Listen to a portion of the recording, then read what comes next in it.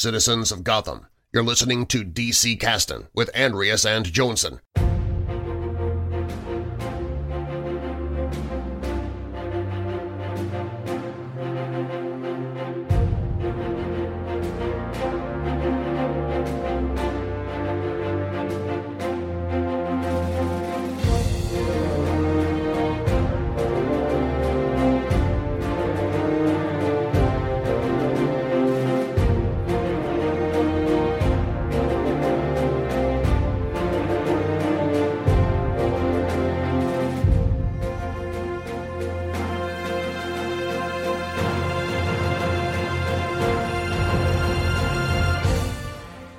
Hej och välkomna till DC-casten, casten där vi pratar om serier från DC. Mitt namn är Andreas och med mig idag, precis som varje avsnitt, är ju du Jönsson. Hej på dig! Tänk om jag inte hade varit med i ett avsnitt, vad hade vi gjort? Vad hade vi gjort då? Du har nog inte missat ett enda avsnitt, tror jag. Alltså jag har ju varit med alltså kroppsligen och suttit och pratat. Kan inte lova att jag har liksom i huvudet varit med i alla avsnitt. Nej, ibland är det zombie Jönsson så, men Men du, idag har vi ju med oss en gäst i casten, nämligen Henrik Joneskär. Välkommen till casten, Henrik. Tackar. Jättetrevligt att ha dig här. Skådespelare, poddare, känd från vår kompispodd Avbockat. Jajamän. Är det du som är Turtles, Henke? det stämmer, det är sjukt ju. Coolt. Och det är ni som är DC-casten, det är ju helt fantastiskt. Jag har ju lyssnat på alla avsnitt men aldrig deltagit innan. Och jag kan ju säga att jag har ändå hört din röst i samtliga avsnitt, Jönsson. Så jag tror ändå att du har varit med i allt. Nu, vi får se, vi kanske får en sån AI Jönsson sen som vi kan ta in ibland. Men vi har ju haft er då poddkollega Moe här i casten ett par gånger tidigare. Så vi är väldigt glada att du vill gästa oss nu, Henrik. Ja, jag har längtat. Men hur ser din liksom relation till DC ut? Eller är du likt Moe där att du lite mer åt Marvel-hållet egentligen, eller?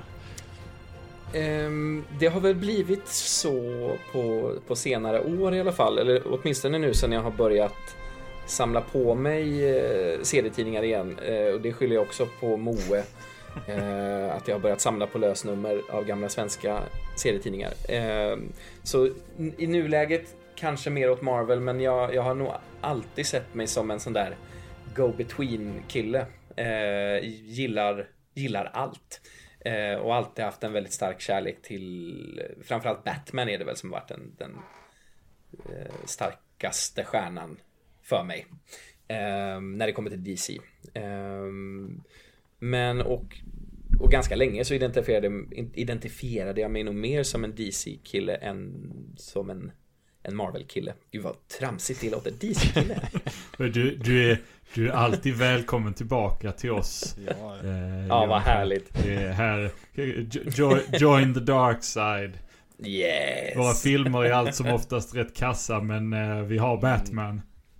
Exakt. Nej, men så här, och det kan jag verkligen stå för. När DC är bra, eller som bäst i alla fall, då slår det Marvel med hästlängder för mig. Så, de starkaste historierna som jag har läst är ju från DC definitivt. Det är synd att de sämsta antagligen också är det. kan finnas en poäng med det faktiskt, det är sant. Vi brukar ju tala om vår kärlek till DC som en hatkärlek här. Det är försöker bygga på att föra in lite positivitet kring det när vi pratar. Ja, just det. Men om man vill lämna någonting positivt så Henrik, du är ju väldigt glad i Jeff Loebs och Tim Sales berättelser. Men kanske även Jeff Loebs grejer utan Tim Sale för DC. Absolut. Stort fan av Hush-sagan eller vad man ska kalla det. Den första, de har ju gjort uppföljare och hittat på. Sen dess, det var inte lika roligt. Och sen behöver vi ju inte nämna den animerade filmen. Men det är ju inte Jeff Loebs fel å andra sidan. Den animerade filmen. Som inte är Hush, men som av någon anledning heter Hush. Men det är, Men absolut, Jeff Loeb, många tummar upp. För det mesta. Ja, härligt. Men innan vi går igång här, Henrik, du är skådespelare. Har du något på gång som du vill berätta om? Jo, men jag har lite på gång. Det blir en sommar på Astrid Lindgrens Värld, där jag ju lärde känna Jönsson en gång i tiden till exempel. Så det kommer jag göra i sommar. Så välkomna att hälsa på. Och sen är jag mitt uppe nu i inspelningen av ett annat Astrid Lindgren-projekt, Ronja Rövardotter, som kommer att gå på Viaplay senare i höst, vinter någon gång där. Så det pysslar jag med just nu. Och ja, det är väl det som är det stora som är på gång. Det är ganska coolt, får man ju ändå säga. Ja, men det är roligt. Det är kul. Jag är en pyttefigur, eller ja, pyttefigur höll jag på att säga. Nej, men en återkommande bakgrundskaraktär. Så jag får stå och hänga i bakgrunden med massa coola människor. Det är roligt. Ja, häftigt med remake på Ronja där, tycker jag. Det är spännande. Ja. Astrid Lindgrens Värld är ju, det får man ju bara, nu är inte jag skådespelare, men jag har ju varit där utan barn och så, som bara helt vuxen så där. Det är helt fantastiskt ställe, och så otroligt duktiga alla ni skådespelare är där. Man blir helt hänförd när man är där första gången. Det är fantastiskt. Så min son här, jag väntar på att han ska bli lite äldre så han kan få uppskatta det, så ska vi komma dit igen. Ja, dagens avsnitt är ju nummer 58 i ordningen, och den här gången kollade jag faktiskt upp ifall nummer 58 var något speciellt nummer sådär i DC-historien. Och Detective Comics 58, den kanske kunde vara något att skriva hem om, tänkte jag. Säger man ens det? Skriva hem om. Ja. Och det var det. Första framträdandet av Oswald Chesterfield Cobblepot. Det var det här numret. Så kanske mer känt som The Penguin, eller Pingvinen då. Kan vi klassificera honom här? Vi har ju våra nya skurkkategorier. Har ni någon tanke? På det ämnet så skulle jag vilja föreslå en revidering på Simon Class. Aha. Jag skulle vilja göra om den från bara skurkar med psykiska krafter till att lägga in liksom skurkar med liksom, kanske planer på världsherravälde och så vidare, liksom sådana som ser sig som självklara härskare men som det ofta går lite illa för, som Simon, som är liksom i Crisis genomgående sämst, eller doktor, får jag tala med din chef Polaris liksom, så här. Och därför skulle jag vilja byta klassificering av den till Count Vertigo Class. Härligt. Ska Count Vertigo in där då också, eller? Ja, men det tycker jag.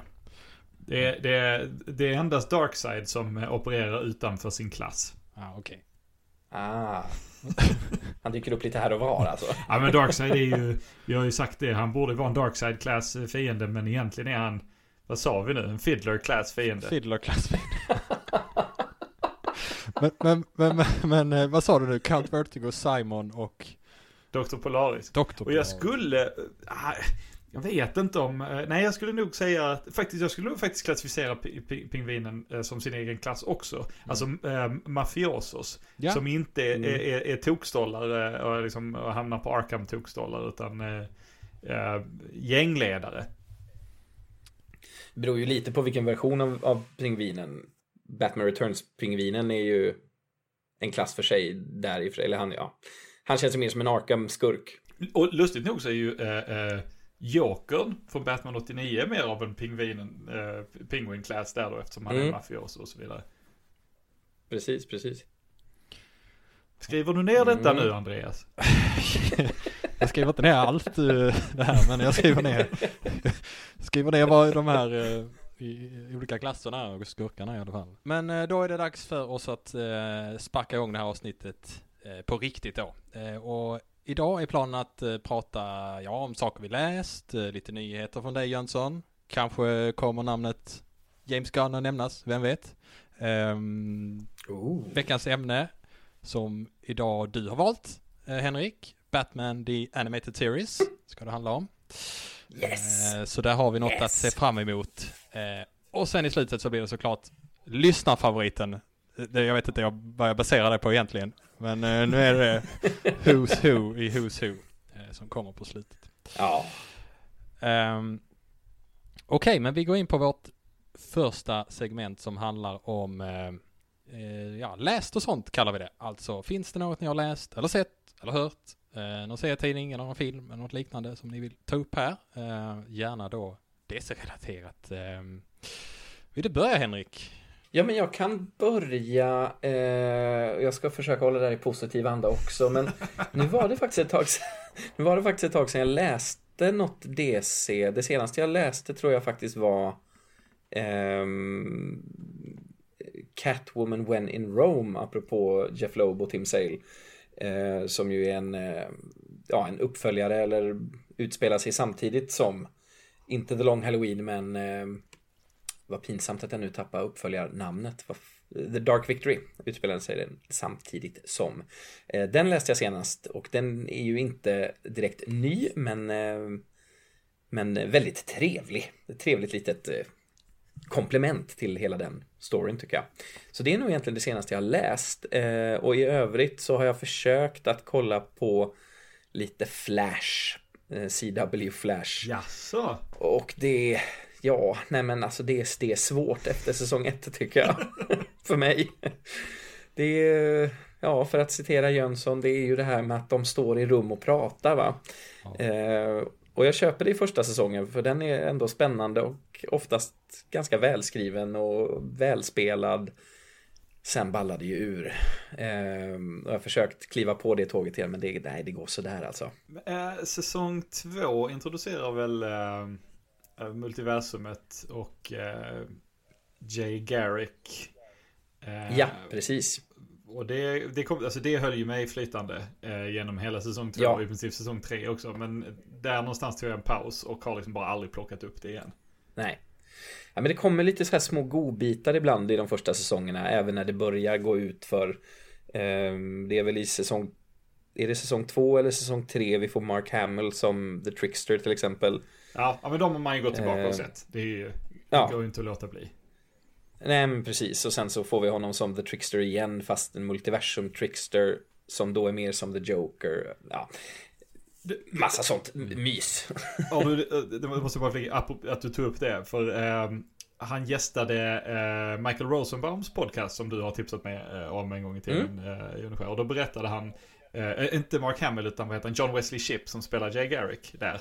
Och han berättade att när de spelade in den scenen med honom och Mark Hamill som The Trickster / Jokern-varianten, så i en paus liksom medan de satte om kamerorna så vände sig Mark Hamill i den här liksom outfiten han har på sig, tittade på John Wesley Shipp och sa "We are adults".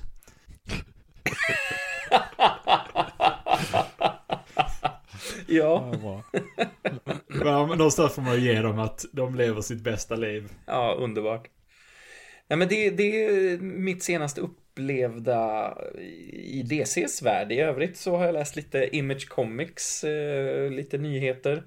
En ny serie som heter Torrent som jag har bara kommit ett nummer än så länge. Men den kan jag ändå rekommendera. Den verkar som att den kan bli lite spännande och kul. Men om den ballar ur och blir dålig så don't take my word for it och skyll inte på mig. Ja. The Flash, jag såg ett par avsnitt av den bara, tror jag orkade. Men jag kämpade med The Arrow rätt länge. Och jag tog mig in på säsong 3 tror jag. Men sen, det gick inte liksom att hålla lågan uppe längre. Jag var tvungen att se någonting bra. Nej. Så, istället. Man kan bara titta på något man inte egentligen känner att man vill titta på så länge. Liksom. Ja. Nej, men det är ju något med att det är de här karaktärerna som ändå har någon form av kärlek till. Man vill ju så gärna att det ska vara bra. Och då blir man lite förlåtande mot vissa grejer. Men det är ju alltid något som ligger där och skaver liksom. Men det är samma, alltså jag tror att jag såg Flash från början till säsong 3. Samma med The Arrow. Ja, och sen så sen var det bra. Det här som jag alltid tar upp med att folk står och pratar i rum, det är ju för att liksom, om man ska göra en säsong på över 20 avsnitt så kan man inte ha action hela tiden. Liksom, så. Men det som stör mig är då att det förstör det episka, liksom, den ständiga, att man måste stå i rum och diskutera. När man sagt namnet på skurken i ett rum i diskussionston tillräckligt många gånger så låter inte skurken farlig längre. Liksom, när de liksom 10:e gången sagt we have to fight Zoom. Och så bara, vi fattar det. Och det är ju, man kan liksom inte ta sig ifrån det med tanke på budget som den har för inspelning och så vidare. Man måste göra så. Och det är inte för mig, det verkar inte vara riktigt för någon av oss. Men jag måste erkänna att jag är väldigt glad att det finns. För jag menar, det skapade ju en hel drösa flashheads liksom. Alltså jag tror att det har dratt folk till serietidningarna. En del av grejerna som har hänt i de här serierna har informerat vad som händer i serietidningarna också. Så på så vis är de ju så att säga positiva. Jag är bara inte alls sugen på att kolla på det. Jag tycker det är lite för mycket, alltså behöver det vara 26 avsnitt varje säsong liksom? Kan det... Ja, men det är ju standardmodellen av sådana serier. Det är så du säljer in dem. Så på ett sätt behöver det ju vara det. Men alltså, det är ju bättre att göra en kort, extremt välproducerad prestige-tv-serie som har färre avsnitt och är bättre. Som Andor. Exakt. Ja, de borde gjort Andor fast DC. Ja, det är Watchmen. Just det. Ja, Jönsson då? Något, hittat på något? Vet du, jag har upptäckt att Comixology, där får man poäng varje gång man köper serietidningar, upptäckte jag. Så jag kikade på hur mycket poäng har jag egentligen? Jag hade massor av poäng för jag har köpt massor av serietidningar. Så jag tänkte, det får jag använda till något. Så jag köpte samlingsvolymen utav Flashpoint Beyond. Eller så som jag säger det i mitt huvud hela tiden, Flashback Forever. Som är någonting helt annat. Läste du Flashpoint Beyond, Ande? Jag får fram att du gjorde det. Jag läste tre nummer av det och har köpt samlingsvolymen. Har stått i min hylla i en månad nu tror jag. Och jag vill läsa den. Men jag vill mycket. Så den står där. Ja, men vi kan spara även det snacket då till kanske framtida avsnitt. För jag gissar, Henrik, att du inte läst den heller. Eller? Nej, jag tror inte. Nej, Flashpoint Beyond har jag inte läst. Det är ju uppföljaren till Flashpoint. Det är föga förvånande. Och skriven av en återvändare då, Geoff Johns, som nu är tillbaka till att skriva på DC som han skrev. Den och han skriver 2 stycken JSA-projekt. En Justice Society of America och en Stargirl. Och jag läste färdigt Flashpoint Beyond i natt. Jag kunde inte sluta. Och jag läste det 4:e numret av hans Stargirl and the Lost Children dagen innan. Och jag, utan att säga för mycket, för vi kommer att prata om det mer den här säsongen gissar jag, så älskar jag att Geoff Johns är tillbaka på DC. Jag har liksom fått tillbaka den ivern inför nästa nummer som jag inte haft på år och dag. Och verkligen fastna i och bara älska det jag läser. Så att det är gött. Va? Jag är glad. Var inte du väldigt anti Flashpoint Beyond innan du hade läst något? Eller var du... Ja, men sån är jag. Dömer boken efter omslaget. Nej, men jag tycker inte om Flashpoint ens liksom taget utanför sitt sammanhang. Gå tillbaka och lyssna på vårt Flashpoint-avsnitt för mer info om det. Men det var väldigt roligt att läsa Flashpoint Beyond, för det var väldigt många gånger kändes det som att jag hade lyssnat på mitt gnäll och gjorde det som jag ville ha det istället. Det är ju en skön känsla. Sen byter det tecknare hela tiden. Men till och med det verkade som planerat. Och det gillar jag det också. Ja, det är fantastiskt. Du kan vara förlåtande mot det också då. Jag hade föredragit en och samma tecknare. Ja. Det hade jag. Men det gjorde mig inte så mycket. Det är Geoff Johns och 2 andra författare och massor av olika tecknare. Och det känns som att det var meningen att det ska vara så. Och då kan jag förlåta det. Men jag måste bara passa på att fråga, för jag kommer inte ihåg om du sa någonting om det i ert Flashpoint-avsnitt eller när ni senast pratade om Flashpoint. Men vad tyckte du, Jönsson, om Flashpoint-filmen? Alltså den animerade filmen som ju kom för några år sedan. Först vill jag få säga att den har jag inte sett. Men så undrar jag om inte du och jag har sett den ihop. Jag funderar på det också, jag kommer faktiskt inte ihåg. Om vi har gjort det så minns jag ingenting av den. Men jag kan anta att jag satt och gnällde genom hela visningen. Det kanske gjorde det. Nej, men för jag tycker att jag är inte så mot Flashpoint. Jag tyckte att det var en ganska spännande story att läsa igenom. Men jag tycker att det är ett av få undantag där filmen faktiskt lyckas nästan lite bättre på sätt och vis med vissa delar. Jag vet inte. Ja, du får se den vid något tillfälle om du orkar det igenom och komma med ett utlåtande sen. Ja, men det ska jag om du köper den bättre än vad du köper originalstoryn. Ja, men det ska jag absolut göra. Mm. Men Ande, vad har du läst då?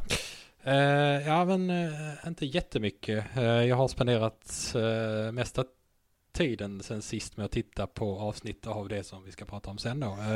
Men jag har läst lite serier. Jag har försökt följa lite lite av serierna i DCs antologitidning Showcase har givits ut genom åren och läst lite från dessa serierna. Jag nämnde väl i förra avsnittet att jag vet inte om Sea Devils de swishade förbi Who's-boken där, att det var ett litet undervattenslag där som jag hade läst i i alla fall eftersom det var med i Showcase. Och jag tror vi har pratat om Showcase-tidningen i något tidigare avsnitt, men det är väldigt många dessa karaktärer som har sitt första framträdande liksom någon gång i just den här tidningen. Och anledningen är ju att den användes liksom som ett koncept för att liksom släppa upp lite testballonger för nya koncept. Och man ville främja kreativitet och se vad kan bli liksom nästa stora satsning för DC. Så fick en författare 1 eller 2 eller 3 nummer att liksom hitta på något nytt och eller nästan nytt i alla fall. Ofta hittar de ju på Golden Age-karaktärer som de gjorde om till Silver Age-karaktärer. Men typ någonting nytt. Och sen så kollar man på försäljningssiffrorna och engagemanget från läsarna och så bestämmer man sig för om den här serien då ska få en egen tidning, bli belönad med det. Så det är ingen slump att till exempel de här Silver Age-karaktärerna Flash och Green Lantern och Atom och Adam Strange, Rip Hunter exempelvis. Alltså Rip Hunter, den stora. Nej, men att de debuterade i den här serien. Men det gjorde även mer bortglömda karaktärer så som det är något lag som heter The Frogmen. Jag är inte helt säker. Eagle Feather, Cirkusbjörnen Billy. Ingen som minns dem. men det senaste jag läste, det var de tidiga serierna av Metal Men som gick i 3-4 nummer av Showcase på 60-talet. De debuterar ju också där. Och jag har inte så mycket att säga om dem egentligen, mer än att jag är ganska förvånad över att de faktiskt fick sin egen serie. De är skapade av Robert Kanigher och så handlar serien om hur vetenskapsmannen Dr. Will Magnus skapat ett gäng robotar som har krafter som baseras på de grundämnena de är namngivna efter. Det är gold, platinum, tin, lead, mercury och iron. Jag tror det kan vara så att du gillar det här lite, Jönsson, så jag ber om ursäkt nu om du blir lite förolämpad här, men jag tycker de är ganska tråkiga. I serien så försöker författaren hela tiden påminna läsaren om att ämnenas, att de har olika egenskaper sådär, så man ska förstå vad de gör. Typ, jag kan stoppa den här flodvågen för jag är tin, och tenn har ju mjuka egenskaper och därför kan jag stretcha och dra mig ut så här och så vidare. Jag vet inte min grej. Vi ska förklara krafterna i varje nummer här nu så att ingen någonsin... Ja, det är för att det behövs också, för om man inte kan någonting om dem, så det är lite störigt. Precis. Men Jönsson, älskar du de här, eller så var det? Nej, det är alltså så här, jag älskar dem som en så här evig del av DCs universum. De ska dyka upp i stora event och ha några rutor liksom i bakgrunden där de gör sin grej. Men jag har inget intresse för att läsa själva serierna. Will Magnus var ju en återkommande karaktär i 52 och där tyckte jag om honom. Men hans Metal Men är i princip inte alls med i 52, utan det handlar mest om honom. Det är bara Quicksilver eller Mercury som är där hela tiden påminner om att Quicksilver är flytande i rumstemperatur. Det var precis det. De är fula också tycker jag.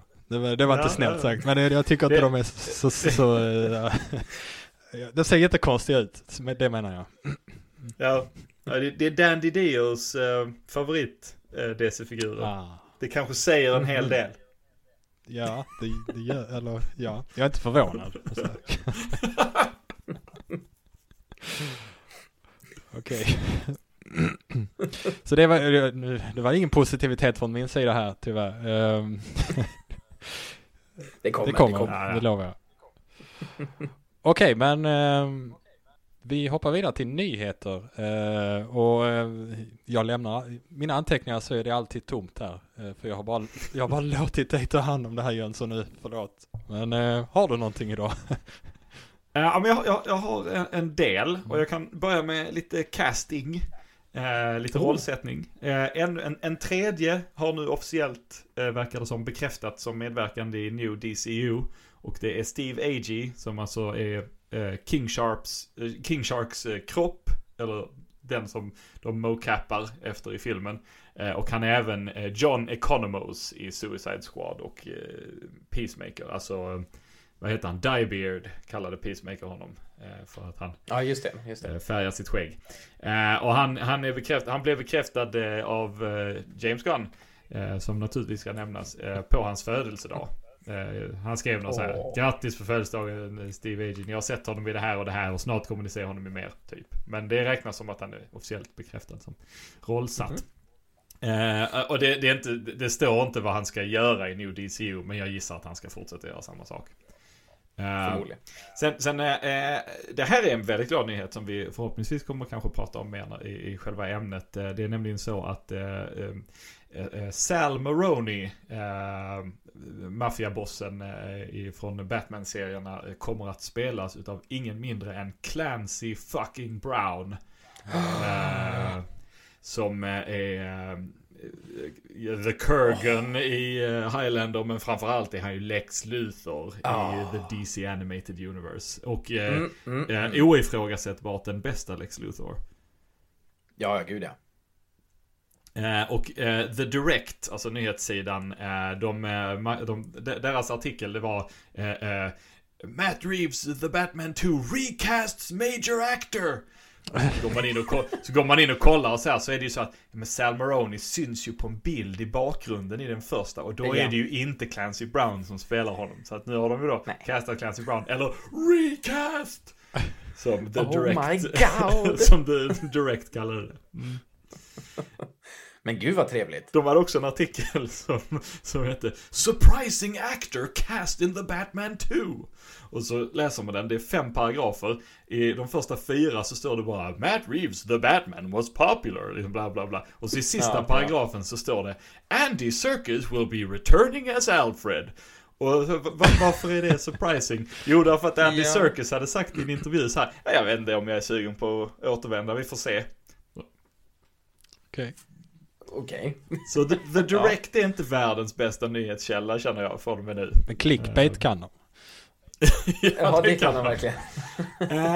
Sen, det här är inte kanske så mycket nyhet, men på tal om Arrowverse och så vidare, Mark Guggenheim, som är en liksom av hjärnorna bakom mycket i Arrowverse, alltså tv-avsnittsförfattare, han skrev mycket Flash och mycket Arrow, och det var han som liksom låg bakom Crisis on Infinite Earths, den stora crossovern mellan alla de serierna. Och alltså, ja, det var ju inte bara de serierna. Det var ju i princip all DC-tv och /film som han kunde få tag på. Det lades ju liksom fruktansvärt mycket tid på att få in liksom, ja men Burt Ward var där och liksom allt från det till och det var en cameo från Lucifer som är liksom bara vagt DC-kopplad i den tv-serien liksom, som han har sin egen tv-serie.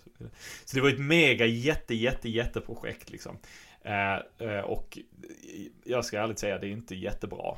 Och vi har varit väldigt så här neggiga mot Arrowverse och så vidare. Så, men det går liksom inte att förneka arbetet han lagt ner. Liksom, det är helt sjukt. Det här är innan Dr. Knas in the Multiverse of Madness och Everything Everywhere All at Once. Då lyckades han föra in multiversum-konceptet till film och tv. Liksom. Så det ska han ha. Han skrev på sin blogg för inte så länge sedan att han var rätt så ledsen för att liksom, trots liksom, att han gjorde det här stora projektet trodde han skulle leda till att få lite så här förtroende från DC Warner att kanske få göra annat. Men det som har hänt i princip är bara att hans Arrowverse har fått dö. Han har inte blivit flyttad till något nytt projekt och han levde i förhoppningen att nu eftersom alla får möten med James Gunn och Peter Safran så kanske han också skulle kunna få ett med tanke på det han hade gjort och det fick han inte. Så han skrev ett ganska så här ledset blogginlägg som han ändå avslutade med att säga liksom, men framförallt är jag väldigt glad för att ha fått göra allt det här och jag är väldigt glad för projektet och låt mig understryka, jag förväntar mig inte ett jobb men jag förväntade mig kanske att bli erkänd. Och än en gång, jag får väl säga att det kan jag tycka att han borde ha fått bli. Vad säger ni? Arrowverse skepsis till trots?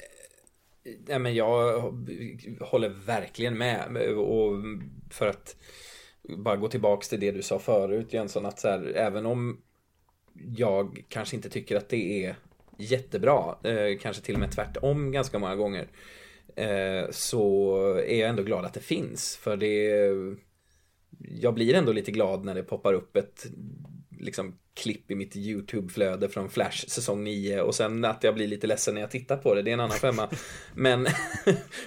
men det gör mig lite lycklig att, som sagt, att det finns. Och absolut att det, alltså jag menar, Flash som sagt är inne på sin 9:e säsong. Arrow är väl nedlagt och färdigt, men ändå gått alltså det blev ju ändå ett stort litet tv-universum som de skapade, så det är definitivt att han är värd ett erkännande för det. Och en applåd. Ja, fan. Nej, men absolut. Men nu har inte jag sett Crisis, så jag vet inte om det kanske var det gräsligt liksom. Då kanske man kan förstå att det är svårt att ta i det liksom. Nej, det var liksom inte anskrämligt dåligt på det viset. Det var bara det att liksom Crisis on Infinite Earths är en gigantisk episk story med gigantiska episka liksom proportioner, och det mycket av det var att folk pratade i rum. Och ganska liksom, man försökte göra väldigt coola actionsekvenser, men det blev väldigt mycket att folk stod på olika parkeringsplatser i Vancouver, där jag tror det mesta spelas in liksom, och slogs mot inte så snygga CGI-skuggdemoner. Men liksom vänder man bort från det så är det liksom massor av snygga grejer. Han fick dit Marv Wolfman och gav honom liksom en replik-cameo där han fick prata med Supergirl och Flash liksom, de två karaktärer han dödade av i Crisis liksom. Det är svingött, alltså inte dels för att Wolfman får erkännandet, men han får också replik, vilket innebär att han förmodligen får lön och rättighetspengar för det där, vilket är rätt så bra liksom. Man blir glad för att veta att Wolfman får lite ekonomisk ersättning också liksom. Men det är massor liksom, han hade gjort massor liksom för att försöka in för så mycket skådespelare som möjligt till att referera till så mycket som möjligt liksom. Och liksom, det är en omöjlig uppgift. Jag tror den enda som har uttalat sig om att han tackar nej var tyvärr Michael Rosenbaum, som spelade Lex Luthor i Smallville. För han tyckte premissen var för stressig och de ville inte ge honom manus och så här. Så att, men det är åsidosatt liksom, så mycket som gjorts. Och sen då att det inte är bra, det har lika mycket att göra med formatet det är gjort i. Som alltså de rent ekonomiska faktorerna, som att det är omöjligt att göra DC:s mest episka story på tv. Nej, men det är ju där skon klämmer lite för mig, och det är ju samma med deras version av Flashpoint i The Flash liksom, att man kallar det för Flashpoint och man kallar det för Crisis, som bygger på de här, oavsett vad man tycker om verken i sig, men det bygger på de här ganska episka stora historierna, så är det ju inte det vi får liksom, utan det är precis som du säger, folk pratar i rum eller på parkeringsplatser och sen så är det lite billig CGI här och var, men verkligen alltså, samtidigt så blir man ju glad i hjärtat när det dyker upp en liksom Smallville Superman i en halv sekund liksom. Eller tänker jag fel nu, var det inte i Crisis-delen vi fick Kevin Conroy som live action Batman också? Just det! Ja, det tänkte jag inte ens på, men ja, han gjorde det som alla ville skulle hända liksom. Det ska han också ha, Mark Guggenheim. Det ska han ha. Ja, men absolut, det erkännande för det hästjobbet, det kan man ju unna honom verkligen. Och ett möte med James Gunn, det kan man väl bjussa på. Han har så många. Han kan väl ta ett så här gruppmöte med alla oss som inte riktigt har något. Vi kunde varit med där. Alltså, så det är ju, alltså, det får väl liksom säga så här, Gunn och Safran har ju liksom ingen skyldighet att erbjuda honom detta, naturligtvis inte liksom, och det verkade väl han också inse liksom. Men det måste vara jävligt surt att ha gjort hela det arbetet för DC och sen liksom inte få så mycket tillbaka annat än att liksom serierna läggs ner en efter en liksom. Det måste vara frustrerande hur man än vrider och vänder på det liksom. Men så är det. När vi ändå pratar om Arrowverse, Justice You, har du hört något mer om det förresten? Nej, jag har inte det. Och jag bara tror att du har hittat på det. The Origins of Green Arrows Bodyguard. Jag tror att du satt och tänkte, vad skulle göra Jönsson surast om jag föreslog det? Och så tror jag du hittar på Justice You. Ja, men varje gång man googlar på det så är det liksom samma artiklar som dyker upp. De är från jättelänge sedan.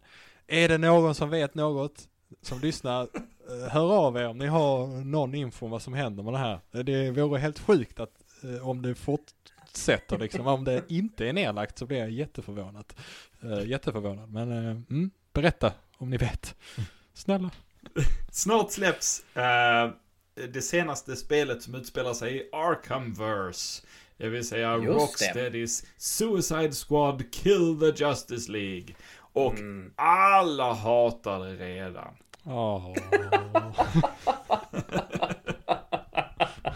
Jag är ingen tv-spelskille. Jag älskar Arkham-spelen. Och jag började faktiskt när min son sov middag idag att spela om Arkham Asylum. Bara för den goa känslan. Men jag tror inte jag kom till att lämna av Jokern i sin cell innan jag kände att jag orkar inte det här. men det var kul medan det varade. Men det har kommit fram en massa information om det här spelet som ska komma nu, och det verkar som att det här Suicide Squad Kill the Justice League ska vara en live-service med loot-system och mycket grind och mini-transaktioner.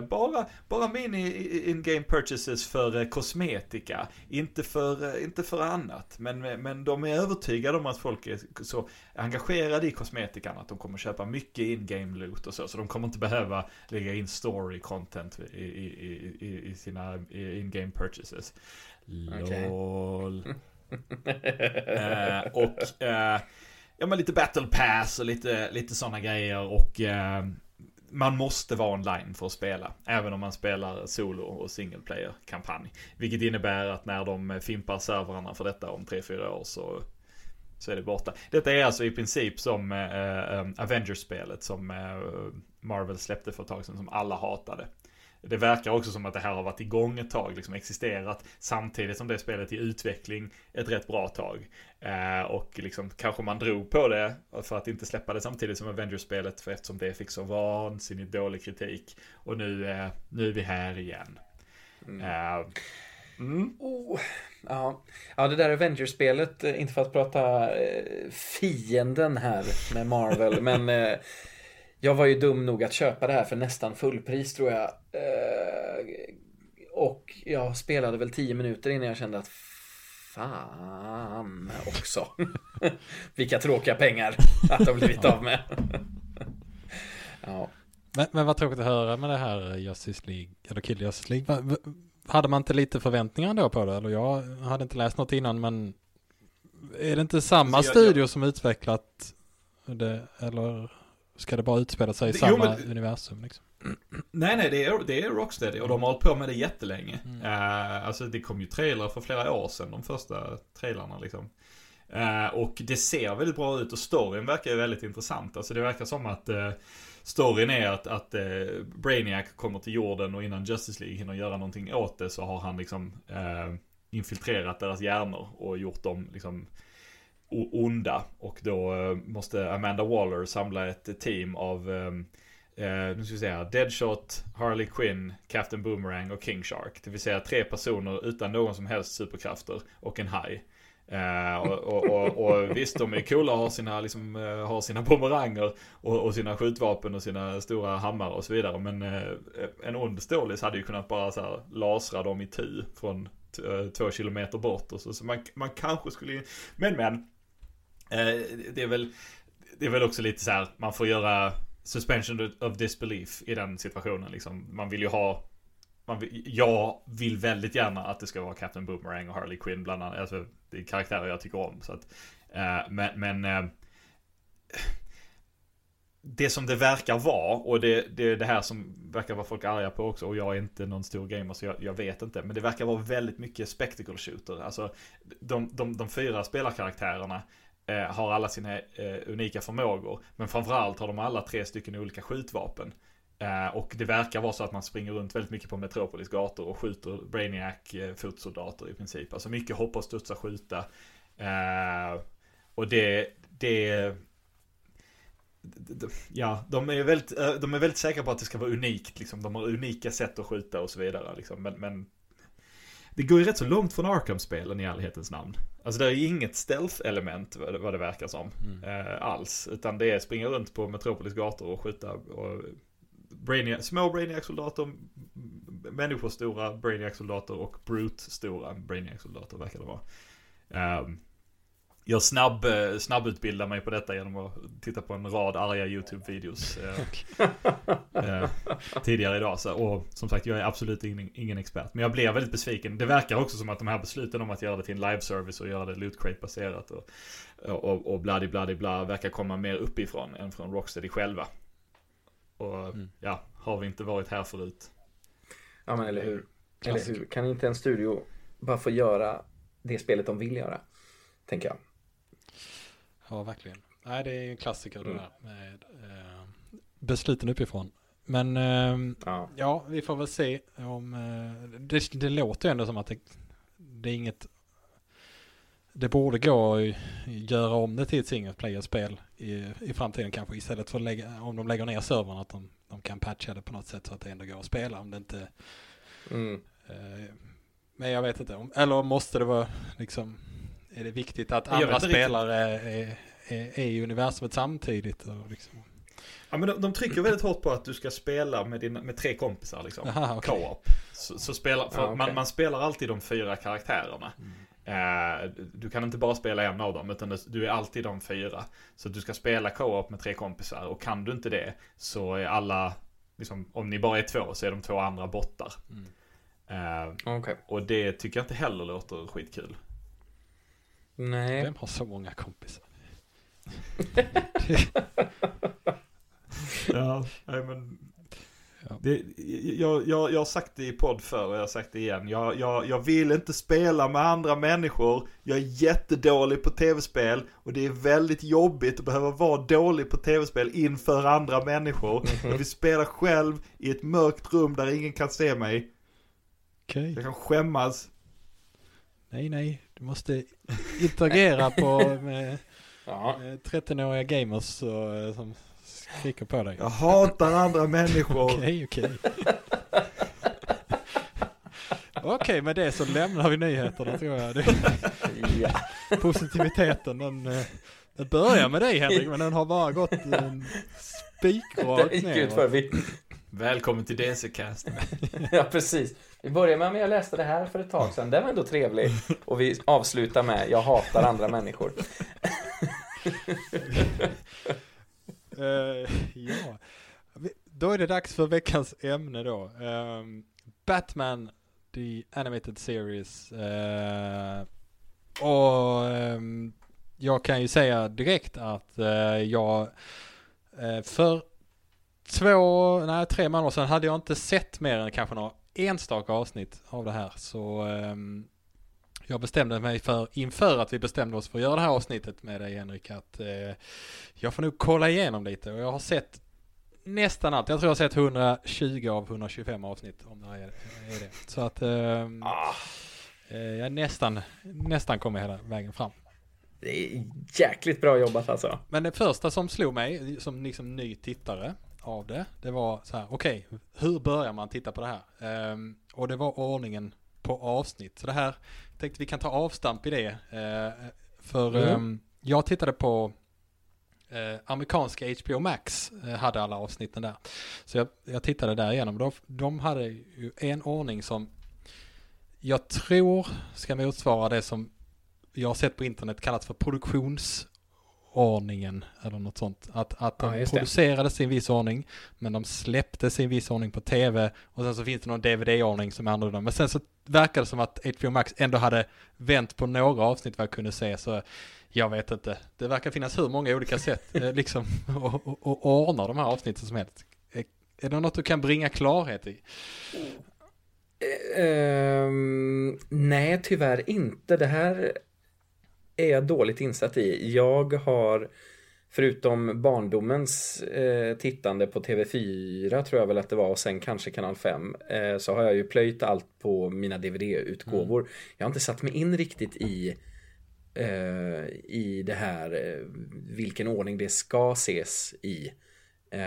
Annat än att jag vet att det ofta tyvärr är så att det produceras en viss ordning och att det skrivs kanske ändå med en tanke om hur det ska sändas, men att det sen blir annorlunda helt enkelt. Men så det har jag tyvärr dålig koll på, så jag kan inte kommentera det mycket mer än så. Men jag tycker däremot att det, åtminstone den ordningen som jag har sett i, oftast så, eller att det funkar ganska bra. Alltså det är ju för det mesta ganska så avsnitten står ju ganska mycket för sig själva liksom. Så kör i vind. Ja. Säger jag. Jag tror att de kastade ut liksom, avsnitt till ett gäng olika liksom, animationsstudior i Japan. Och det är därför de ibland ser, liksom, de har en övergripande sammanstil, men ibland ser det väldigt, väldigt bra ut, och ibland ser det lite wonky ut. Så. Men jag tror att en av anledningarna till att det blev som det blev var att de blev liksom inte färdiga. De olika studierna jobbade olika snabbt. Så Jokers Favor ska vara det första avsnittet med Jokern, tror jag. Just det. Det ska vara det liksom, i ordningen man ska titta på det, så ska det vara första avsnittet. Men jag tror att det första Jokern-avsnittet som faktiskt släpptes var Christmas with the Joker. Ja, det tror jag stämmer. Och det ser förskräckligt ut om jag inte minns helt fel. Det är inte jättesnyggt, nej. Och är kanske inte Jokern så här bästa avsnitt heller. Han har betydligt bättre avsnitt än så. Definitivt. Det är ju också ett av de avsnitten som för att fortsätta på det spåret bara. Nej, men det är ju ett sånt avsnitt där man ganska tydligt märker att Mark Hamill kom in, vilket han ju har förklarat, han kom in ganska sent i produktionen. Det var ju Tim Curry som var castad från början som The Joker, och hade ju redan börjat spela in en del avsnitt. Och Christmas with the Joker är ett sånt där avsnitt där Mark Hamill fick dubba över den befintliga dialogen. Vilket man kan känna lite grann, upplever jag, när man ser det. Jag tror däremot att Jokers Favor är där då var Hamill castad och klar. Även om det skulle vara först så att säga, så började man arbetet med det avsnittet senare, och därför kunde man också animera mer efter Mark Hamills röst än efter Tim Currys då ser det lite snyggare ut. För Mark Hamill kom in, han skulle bara göra en birollsröst, eller hur? I Heart of Ice är han skurken. Precis. Inte Mr. Freeze, utan Mr. Freeze chef. Mr. Boyle. Han heter Boyle. Just det, Freeze och Boyle. Ferris Boyle. Ja. Ferris Boyle. För det är men exakt. Inte subtilt. Nej, men precis så är det ju. Det var det han blev castad till först, och han var lite besviken, har han ju sagt, att han inte blev. Han ville ju göra Mr. Freeze eller någon skurk liksom. Och sen så fick han ju möjlighet med The Joker då. När de insåg att det där är ju historierna olika. Vissa säger att Tim Currys röst var för läskig och att de därför ändrade sig, och andra säger att det blev inte så bra helt enkelt, så vi fick kasta om. Och, lite olika. Jag är benägen att tro på det senare. Det har ju släppts ett korta snuttar av Currys Joker, och jag tycker det låter förskräckligt. Precis. Alltså ingen skugga ska falla över Tim Curry. Jag älskar honom. Jag tycker han är perfekt, men jag tycker inte om hans Joker, inte alls. Nej, men precis, och det funderar jag lite på om det är för att jag är van med Mark Hamills röst och att det därför blir fel. Men jag håller med, det funkar inte. Mark Hamill var ju helt klart rätt val. Så det var ett bra beslut att ändra oavsett anledning. Ja. Men åter till dina punkter. Ja, nej, det var min startpunkt bara. Sen tänkte jag, nu bara kör vi på. Nu är ordet fritt. Men då har jag en fråga helt enkelt så här. Nu har du som sagt 5 avsnitt kvar innan du har plöjt igenom hela alltet. Vad har din upplevelse varit? Tycker du att det är bra, eller är det mer så här, ja men det här är väl okej, eller? Nej, jag tycker det är jättebra. Annars hade jag aldrig orkat plöja så många avsnitt, tror jag. Om vi tittar på min history med Arrowverse så jag klarar inte riktigt plöja något jag inte gillar så. Jag tycker det var jättebra. Sen är det såklart vissa avsnitt har varit lite sämre så, men där är överlag är det ju otroligt hög kvalitet på det, och där är vissa toppar som är fantastiska i riktigt bra avsnitt. Och det känns som en sån, nu är jag ju väldigt insatt i DC och Batman och sådär, men det känns som att det här är en sån otroligt bra startpunkt för om man vill titta på Batman också, skulle jag kunna tänka mig, eller om man vill lära sig om Batman eller, och alla skurkarna liksom. Det har varit fantastiskt. Det är vissa avsnitt är otroligt snyggt tecknade också, och man kan bli det bara det gör så mycket, och hela den här, jag älskar den här, vad ska man säga, den ambivalenta liksom tidsepoken där det utspelar sig. Är det 50-tal eller är det här är en dator, är det 90-tal? Alltså det är någon slags blandning liksom. Men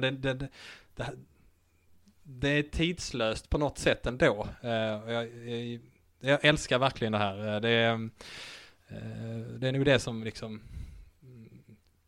settingen av Gotham. Det är den här liksom, det är så jag alltid har föreställt mig det, och de har verkligen lyckats fånga det så himla bra på något sätt. Sen som ni säger, alla röstskådespelarna som gör ett fantastiskt jobb, och man märker ju liksom på de tidiga avsnitten har de inte riktigt satt det än liksom, men man märker liksom efterhand hur det mer sätter sig med så här ska verkligen Jokern låta, och så här ska verkligen Batman låta liksom. Så det är väl mina reflektioner kring det i stort, kring vad jag tycker liksom. Ja. Vad har ni själva liksom Ja, men det här är en serie som har funnits med mig sedan jag var liten. Ja, men som sagt, kollade på den när det gick på TV4, och jag kommer inte ihåg vilken dag det var, förmodligen lördag morgon. Och älskade ju det redan då, och såg ju också tidigt deras första långfilm som de gjorde, eller långfilmen, ja, längre film, Mask of the Phantasm.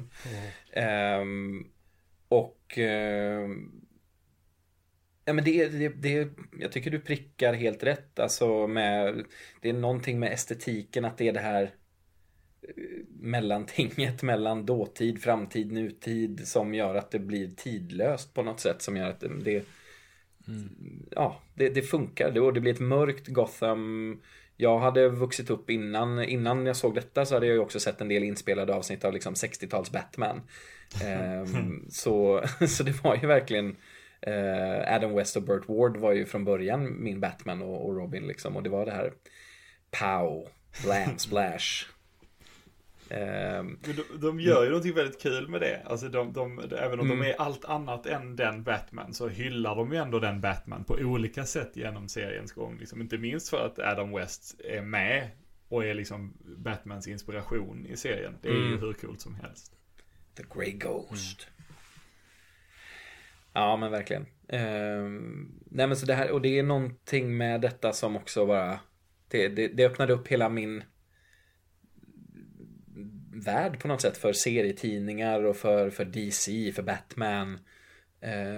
Så den här serien är något som, jag menar, den slog verkligen an någonting i mig som, och vilket den fortfarande gör. Jag kan liksom titta på ganska många av de här avsnitten och fortfarande känna att det är så oerhört hög kvalitet i både liksom manus, i animation, i röstskådespeleri, framförallt röstskådespeleriet, även när manuset kanske fallerar ibland eller den här veckan så var det kanske en lite sämre animationsstudio som fick uppdraget, men det finns alltid någonting som gör att det ändå funkar, och precis som du sa, Ander, liksom, att man ändå orkar ta sig igenom 125 avsnitt av en serie. Det är liksom, det är inte många serier som jag känner så för, men den här kan jag verkligen se om. Ja, just att det är ett barn, det är liksom, det är ju ett barnprogram, och det kan man ju ha väldigt så här, ofta känner jag att man kan ha nostalgiska känslor för ett barnprogram, och så börjar man titta om det och så skulle man aldrig orka se 125 avsnitt av DuckTales eller nej. vad det kan vara, som man har jättevarma minnen av. Men det här är ju så mycket för vuxna också, och så det är fantastiskt. Jag måste säga också, jag älskar hur Batman är, han är så mänsklig i i den här serien. Inte mänsklig kanske som i att han är en väldigt varm person och så, utan snarare möter han 3 stycken ganska bra goons, så kan han få problem. Och jag älskar det här liksom. Eller ens biffig vanlig liksom goon, så är det det kan vara svårt. Han kanske förlora den fighten liksom. Att han inte är så här extremt himla överbra som han ofta är i serierna. Det är jätteskönt. Precis. Ja. Så det, Nej, jag håller helt med. Just att han faktiskt kan få stryk. Han kan få en smäll på käften av Rupert Thorne till exempel. Och liksom bli knockad av någon som inte är The Joker, som inte är Two-Face, utan precis som du säger, en vanlig jäkla goon. Där har vi ju ett helt avsnitt som lite, även om det visar sig naturligtvis att han ju inte är död, men The Man Who Killed Batman är ju ett sånt avsnitt som visar att allt kan hända liksom. Sen vet vi ju naturligtvis att Batman kommer gå segrande ur det i slutet då, för det är ju trots allt ett barnprogram och en serie som heter Batman. Men att Batman går segrande ut är inte alltid liksom, en seger är inte alltid nödvändigtvis en vinst i serien, så att säga, eller en vinst är inte nödvändigtvis alltid en seger. Alltså, som tar Two-Face avsnittet liksom, han förlorar sin vän Harvey Dent som de presenterar som Harvey Dent i ett par avsnitt innan han faktiskt liksom, innan Two-Face-grejen kommer upp överhuvudtaget. Och där går man ju från serietidnings-originet helt och hållet. Alltså Tommy Lee Jones Two-Face är närmare serietidnings-originet än vad Two-Face är i Batman The Animated Series. Men liksom Richard Mall gör det så fantastiskt, rösten till Two-Face, och det är så fruktansvärt snyggt animerat och det är oberättat liksom. Denna liksom, och så gör de Two-Faces avsnitt i en two-parter liksom. Det är hur mer perfekt kan det bli? Det är väl seriens första two-parter dessutom, tror jag. Det är det säkert. Som de gör. Åtminstone i utgivningsordning. Ja, det är det. Men, nej men verkligen, och apropå Two-Face-avsnitten då, förlåt, nu pratar vi löst om avsnitt, men kör på. Nej men att man också, för jag har inte så bra koll på just den karaktärens historia tidigare, men att man väljer att gå på det här spåret med liksom schizofreni, och att man dyker ner i det i ett barnprogram, för det hade varit ganska lätt att bara göra den grejen. Men han skadades på något sätt, och ansiktet blev vanställt, och då blev han tokig. Men här bygger man ju upp liksom hans förfall redan innan liksom. Vilket jag tycker är så här, Men man vågar göra ganska mycket i det här programmet, som ju i huvudsak är riktat till barn. Ja, jag tycker det är fräckt. Det är fräckt. Det är ett avsnitt som har en mardrömssekvens där Batman springer från en gigantisk pistol som kräker blod. Det kan jag fortfarande inte förstå. De fick liksom förbi censuren. Nej, precis. För det här var ju också under de här första säsongerna. Det kanske är först i Batman The New Adventures, tror jag, som de överhuvudtaget fick använda ord som kill och liknande. Det får man inte göra i de första 2 säsongerna i alla fall. Men att man lyckas få till en sån grej som du säger, som är så oerhört tydligt. Men ändå lyckas vara suggestivt mer. Det är häftigt. Och det vet jag också att Bruce Timm har pratat en del om, liksom, att hur de fick jobba ganska hårt för att kunna göra det de ville, helt enkelt. Att de hittade ett system för att säga, men om vi lägger in en svordom här till exempel, nu tar jag det ett extrem exempel, men vi lägger in att de helt plötsligt säger Batman fuck i manus liksom. Ja, men då är det som censurerna kommer liksom fokusera på, att men det där måste ni ta bort. Ja, men gött, så kan vi behålla det där andra. Så var det allt hemskt i det här avsnittet? Ja, Batman säger fuck. Ja, det var allt. Och en jättepistol som kräker blod. Och så ja, det var inget mer. Ja, bra. Ja, men det kommer, en sån här diskussion kommer ju bli att vi bara går in på olika avsnitt som så att det är svårt att låta bli. Men man kan väl, som en annan övergripande grej kan man säga att det ger ju ofantligt mycket patos åt i princip alla skurkar på ett liksom, Batman har alltid definierats av skurkarna både i serietidningarna och i Batman 66 definitivt. Där var det ju bara kändisar som spelade skurkarna liksom. West och Ward var ju relativt okända liksom. Men här så lägger man liksom så här, ja men vi vet Batman, vi kan utforska Batmans psykologi och hela det, och det gör vi, men vi kan också lägga hela avsnitt på att liksom förklara. Ja, men alltså, vi kan se nästan hela avsnittet från Harvey Dents perspektiv. Vi kan ta en objektivt relativt fånig skurk som Clayface, som hade en viss liksom renässans i serietidningarna vid det här laget, vilket förmodligen är varför man tog in honom liksom. Vi kan gå tillbaka och liksom göra en mix mellan de två första Clayface och göra en ofantligt tragisk berättelse om att liksom och förlora sin skönhet liksom, och man kan ta Mr. Freeze, alltså det en skurk som meningslös så att de inte ens kunde hålla reda på vad han hette i serietidningarna, och göra liksom ett Emmy-vinnande avsnitt om den skurken med Michael Ansara, för detta gammal Klingon i Star Trek, som mästerligt porträtterar Victor Freeze. Det är fullständigt fantastiskt. To never again walk on a summer's day. Och det är ju, om vi ska prata om, och vi kan prata mer om det sen i och för sig, för jag tänker fråga Anders sen också om eventuella favoritavsnitt, men när vi ändå pratar om just Heart of Ice, så det är ju klyschigt att säga, för när man pratar om Batman The Animated Series så pratar alla alltid om Heart of Ice i princip, men det är ju för att det är så jävla bra.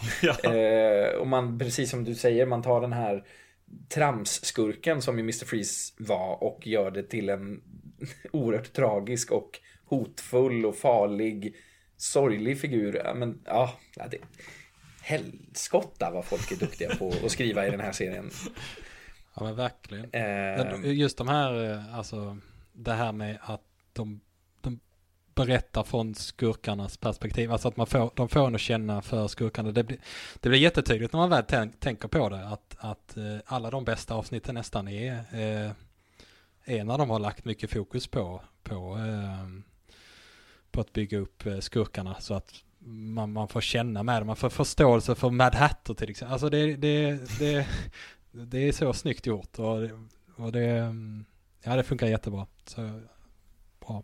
Ja, men det är ju liksom det där att de i princip alla, eller ja, alla ska jag inte säga, men i många fall, The Joker är väl ett undantag som bekräftar regeln till exempel, men i många fall så känner man ju, alltså så här, det är ju jättehärligt i slutet att Batman på något sätt då lyckas vinna.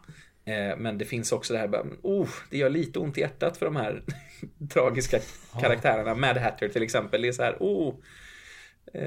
det svider lite liksom när de åker in på Arkham. Och det är ju något fantastiskt, tycker jag. Verkligen all heder till Roddy McDowell som spelar Mad Hatter, gamla apornas planet. Den gamla apornas planet, gobben. Ja. Kan han ha. Jag tänker, jag som nyligen har det här färskt i minne nu, så märker jag ju såklart en stor skillnad när det går över till the new Batman Adventures heter det, va? De sista 24 avsnitten tror jag det är. Att det känns verkligen som att tonen blir... Dels så ändras ju animationen. Det ska väl passa in lite hur de gör kanske med Superman sen. Jag vet inte riktigt. Men också, som du sa, det blir lite vuxnare ton på det. Det här med kill. Jag tror liksom nästan det kanske är någon som bakgrundsdör i något avsnitt. Och sen så kanske jag kan tycka det är lite väl extremt med hur vissa liksom... Det är rätt så många så här extremt timglasformade kroppar bland de kvinnliga karaktärerna i de här liksom the new Batman Adventures. Det är Bruce Timm tycker väldigt mycket om att rita suggestiva bilder. Han tycker väldigt mycket om att rita väldigt så här pin-up-inspirerade bilder. Hans kvinnor de har en kroppsform. Ja, alltså, det var ett avsnitt här som jag såg häromdagen. Det var med, kan det vara Dick Graysons gamla cirkuskollega som har hand om djuren. Jag kommer inte ihåg exakt vad det avsnitt hette, men alltså den median hon hade, den syntes knappt. Det såg jättekonstigt ut. Så det var liksom så här, det går inte att göra det mer extremt, kände jag. Men ja. Nej, nej, precis. Det är väldigt spännande när man tittar på karaktärer som Poison Ivy eller Batgirl för den delen. Är väl ett väldigt bra exempel. Och Catwoman också, som ändå i de första 2 säsongerna känns, åtminstone i den världen man har tecknat upp, känns normalbyggda på något sätt. Framförallt så ser ju de med undantag från Batgirl vuxna ut. Alltså de är ungefär i samma längd som de andra vuxna och så vidare. De ser inte så späda ut. Nej, helt plötsligt blir alla kvinnor 15 och precis som du säger, Anders, midjan är obefintlig.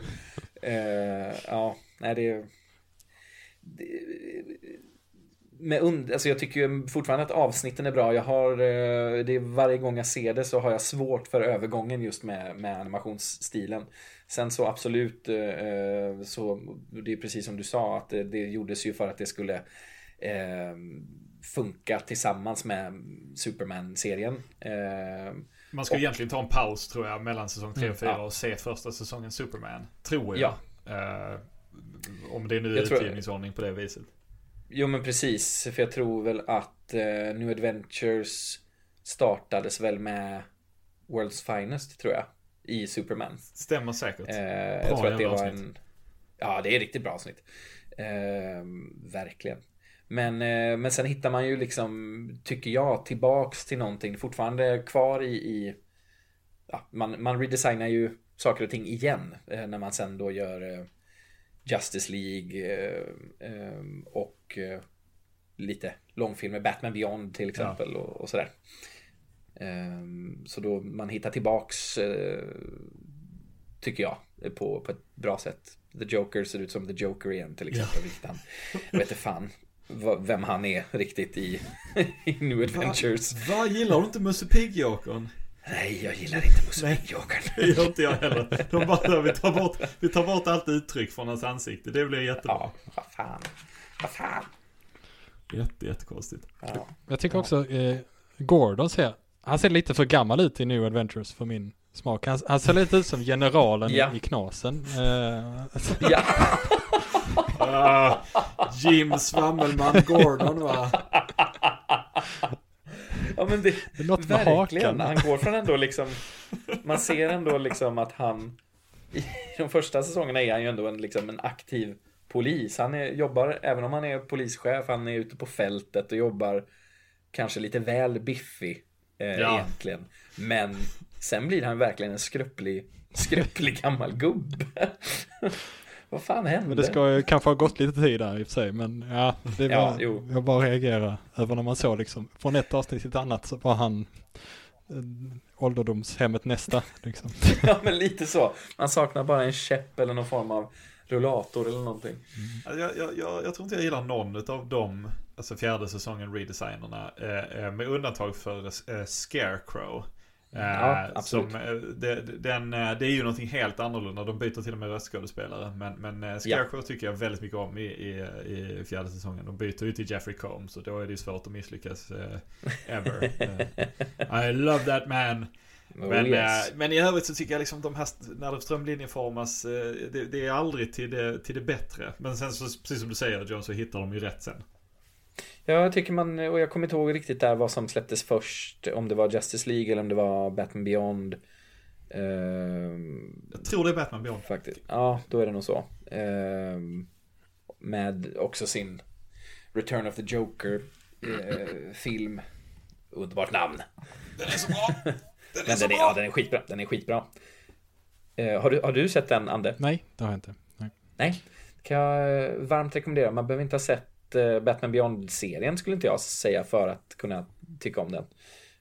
Men då ska jag inte säga allt för mycket annat än att jag tycker att det är lustigt att de censurerade ju den filmen för att det var en del scener som involverade Jokern i några flashbacks som de ansåg var för våldsamma.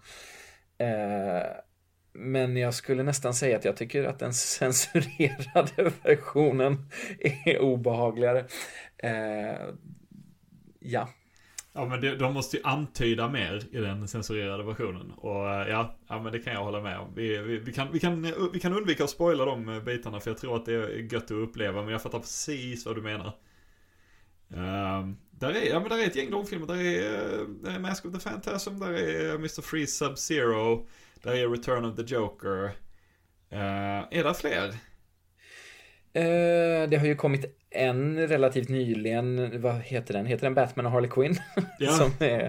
som väl ändå är i Animated Series-universet.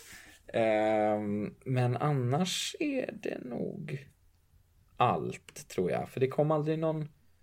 Sen har de ju gett ut liksom i lite omklippta versioner av de första 3 avsnitten av Justice League till exempel. Det kan man väl säga är lite som en långfilm.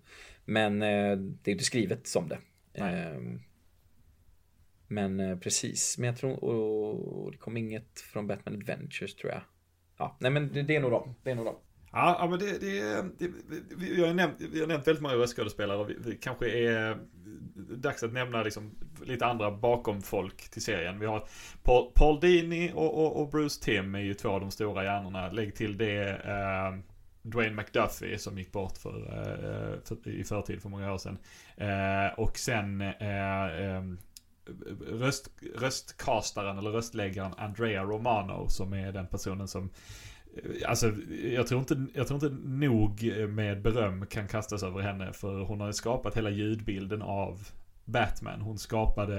Hon skapade dynamiken Conroy Hamill liksom. Det är briljant. Hon hade ju den här idén om att de ska spela in tillsammans, inte var för sig, vilket jag tror gav jättemycket till serien. Ja, men precis, de har ju beskrivit det, hur redan då var det ett ganska föråldrat sätt att spela in, men att just den grejen gjorde att skådespeleriet blev så bra, för man kunde gå på varandra, man fick impulser från varandra. Hur en replik lät i ena tagningen lät helt plötsligt på ett annat sätt, och då skådespelaren informerade varandras karaktärer på något sätt. Så verkligen. Sen ska man väl också nämna Shirley Walker som kompositör. Hon är ju inte ensam kompositör, och Danny Elfman är ju från Batman 89. De har ju tagit hans Batman-tema som temamusiken till serien också. Men Shirley Walker som huvudkompositör får man väl ändå säga. Är väl viktigt att nämna också. Nej, men musiken är ju fantastisk, och just att det är det närmsta filmmusik till serien är ju också väldigt så här, och bara en sån sak som att de tecknade serien på svarta papper så att allting skulle se ut som att det var på natten. Precis. Ande, har du sett Mask of the Phantasm i din genomtittning här? Nej, jag såg att den kom väldigt tidigt där, att jag skulle kunna ha sett den, men jag kände att jag får fokusera här. Så det blev helt rätt. Men ja, jag känner absolut, till den. Men ännu en varm rekommendation. Och också standalone liksom. Den kan man se utan att det påverkar serien i övrigt liksom. Eller vice versa. Men det är förbannat bra film. Inte bara en bra tecknad film, utan det är en bra film tycker jag. Återigen med musiken, Shirley Walker får blomma ut ännu mer med en lite mer påkostad orkester och den är bra. Ja, det är väldigt bra. Väldigt bra. Men det leder ju till frågan, har du några favoritavsnitt, Andreas? Ja, visst. Ja, det är kul att det blir fokus på mina avsnitt. Men jag har som vana att ratea allt jag tittar på. Det låter kanske helt tokigt. Men varje gång jag sett ett avsnitt, det kan vara På spåret, det kan vara Batman, det är Animated Series, det kan vara vad som helst, så använder jag en app som heter Tracked. Och så klickar jag bara i om jag tyckte det var bra eller dåligt och när jag sett det. Så jag kan gå tillbaka och kolla, vilket är väldigt bra. Och de jag har gett högst betyg, 9 av 10 då, är de högsta jag har gett, är Beware of the Grey Ghost, bland annat då. Det är väl det här avsnittet där Adam West är med som The Grey Ghost. Jajamän. Som var riktigt bra. 2 av karaktärerna är modellerade efter Paul Dini och Bruce Timm också. Så till den milda grad att Paul Dini bestämde sig för att gå ner i vikt efter att han sett karaktären som var ritad efter honom. Oj då. Sen har vi Perchance to Dream, som är det här avsnittet när Bruce eller Batman, han drömmer om att hans föräldrar inte är döda och att han inte är Batman och så vidare. Är allmänt lycklig typ. Så jag tyckte det var väldigt bra avsnitt. Sen har vi The Man Who Killed Batman, den pratade vi om innan. Det tyckte jag var, det var jätterolig och jättebra. Jag älskar den här sekvensen med begravningen och Jokern. Harley spelar kazoo. Ja, det var... Ja, precis, just det. Det är ju för övrigt, jag nämner hans namn hela tiden, men det är ju ett av Mark Hamills favoritavsnitt från serien, och det är ju en monolog som han fortfarande citerar. Ah, okay. Som bland det bästa han har gjort som The Joker liksom. Ja. Just den begravningsmonologen. Ja, men det är det inte den liksom, we have a few laughs, the whole thing starts over again, eller vad det är han säger. Men den lades inte den upp när Conroy gick bort som en liksom sista hyllning. Exakt. Det är ju snyggt. Without Batman, crime has no punchline.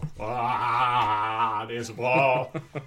Ja, det är riktigt bra. Ja, det är sällan har man fångat Jokern bättre än i det, tror jag. Sen den sista den är från The New Batman Adventures här, som jag också har gett en 9. Det är den Over the Edge. Som det är Scarecrow som är skurken där, men det börjar med att Batgirl dör och man förstår att Batgirl kommer inte dö, så det här är någonting, och Scarecrow var med i början, så det är antagligen någonting här, men den är så otroligt, även om man vet allt det i början av avsnittet, så tycker jag den var jättebra i hur Jim Gordon, Svammelman Gordon blir blev riktigt arg på Batman och så. Ja, det är de som jag gav högst. Faktiskt inte Heart of Ice, jag vet inte riktigt varför jag inte gav den en 9. Sådär. Jag bara gör det i stunden liksom, så jag har inte reflekterat mer än så. Men det var de som satte störst avtryck på mig. Ja, Heart of Ice, jag tror att Heart of Ice, det är ett fantastiskt bra avsnitt, men det är också så att det kom från ingenstans och var sådär bra. Alltså, i efterhand har andra grejer kommit och liksom storyn har använts rätt mycket. Man ser ju den Mr. Freeze-storyn i Arkham-spelen också och så vidare, så att på ett eller annat sätt så blir det ju lite gjort. Det är svårt att använda Mr. Freeze igen, även om de gör det och gör det rätt bra i serien. Så det är hans bästa avsnitt är det första. Och det finns det är inte konstigt att hitta andra bra avsnitt. För mig är ju Almost Got Him det allra bästa, det vill säga där Jokern, pingvinen, dubbelansiktet och brännässlan sitter i en skurkbar tillsammans med Killer Croc och spelar kort och pratar om gånger de nästan haft ihjäl Batman, som jag älskar. Egentligen bara små vignetter. Känns väldigt old school serietidningar också. Jag kommer inte ihåg om Poison Ivy attackerar Gotham med pumpor eller julgranar. Pumpor tror jag det är. Jo, jag tror det är pumpor. Och pingvinen bussar dels förgiftade kolibrier och en stor sån kassovar på Batman. Alltså det är, och Killer Croc kastade en sten. I threw a rock at him. It was a big rock. Det är fruktansvärt bra. Ja, det är underbart. Och det där förklaras ju varför Batman har det stora myntet i läderlatsgrottan. För Two-Face försökte döda honom genom att spänna fast honom i ett stort mynt. Och så vad hände med myntet här? They actually let him keep it.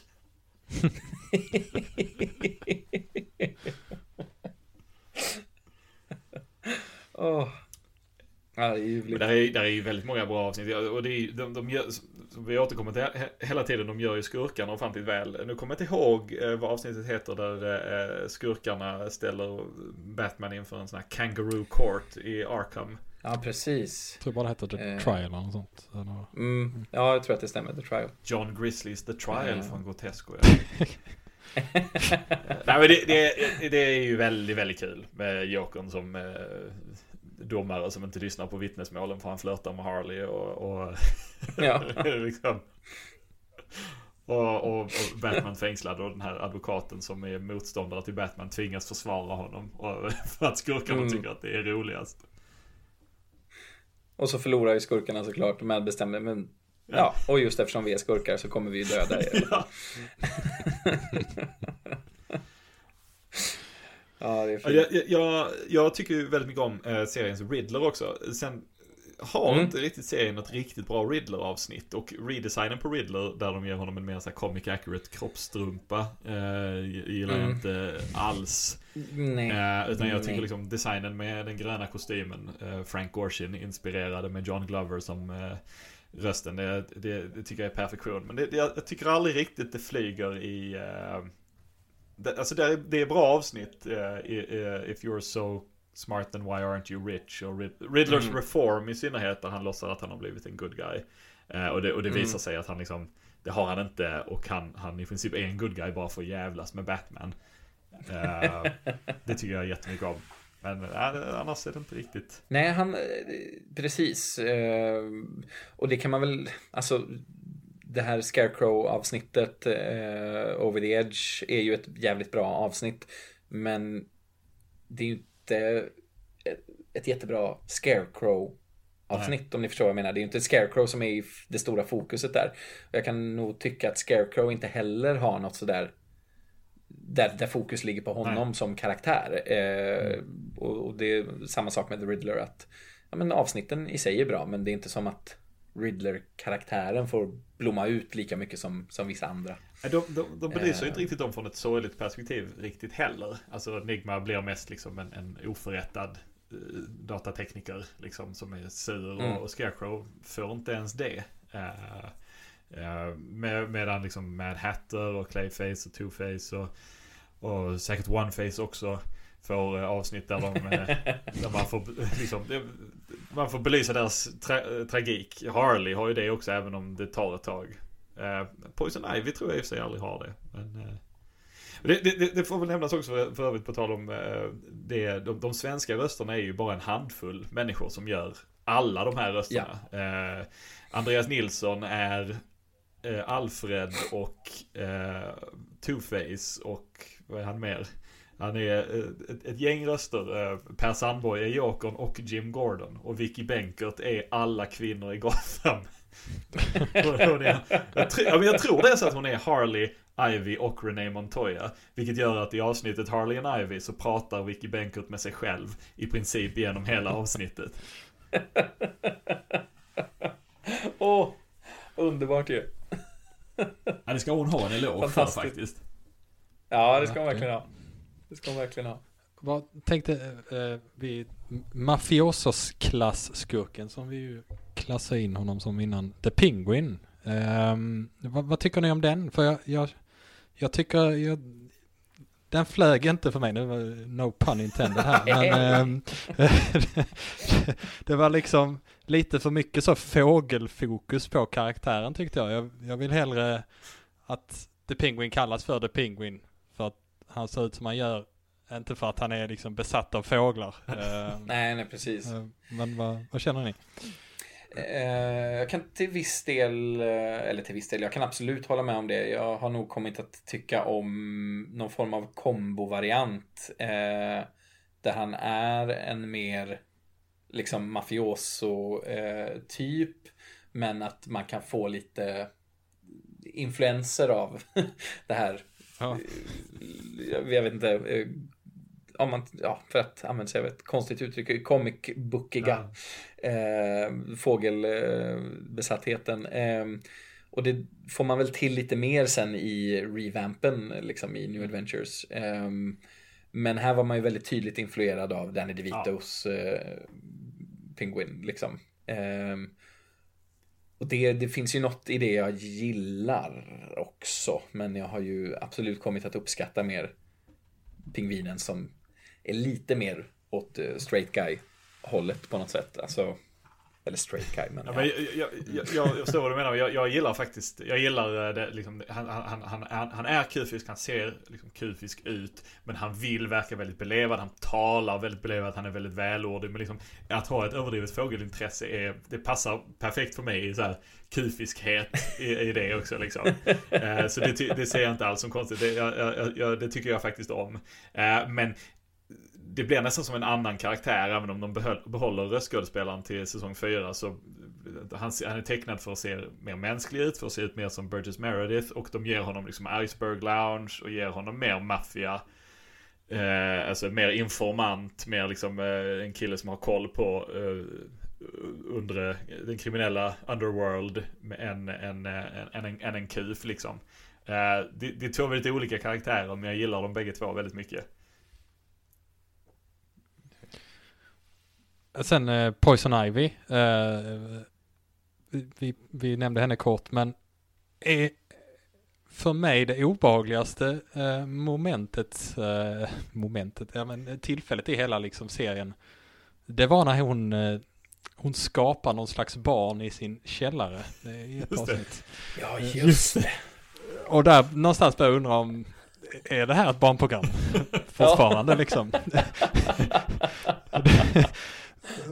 Jag tror att det är så att hon släpps ut ur fängelset och börjar liksom leva ett vanligt liv i ett förhållande med någon man som har barn i sina tidigare förhållande, och Batman liksom börjar hålla koll på huset. Så här, hon kan inte ha varit, alltså hon ska göra något skurkigt snart, jag vet att hon inte är snäll egentligen liksom. Och det var hon ju inte, men det visade sig då att de här barnen, om det var så att de aldrig fanns på riktigt, att hon skapar liksom dem från någon slags någon plant, de växer liksom upp som plantor i källaren, och sen så blir de några goons och sen så dör de direkt liksom.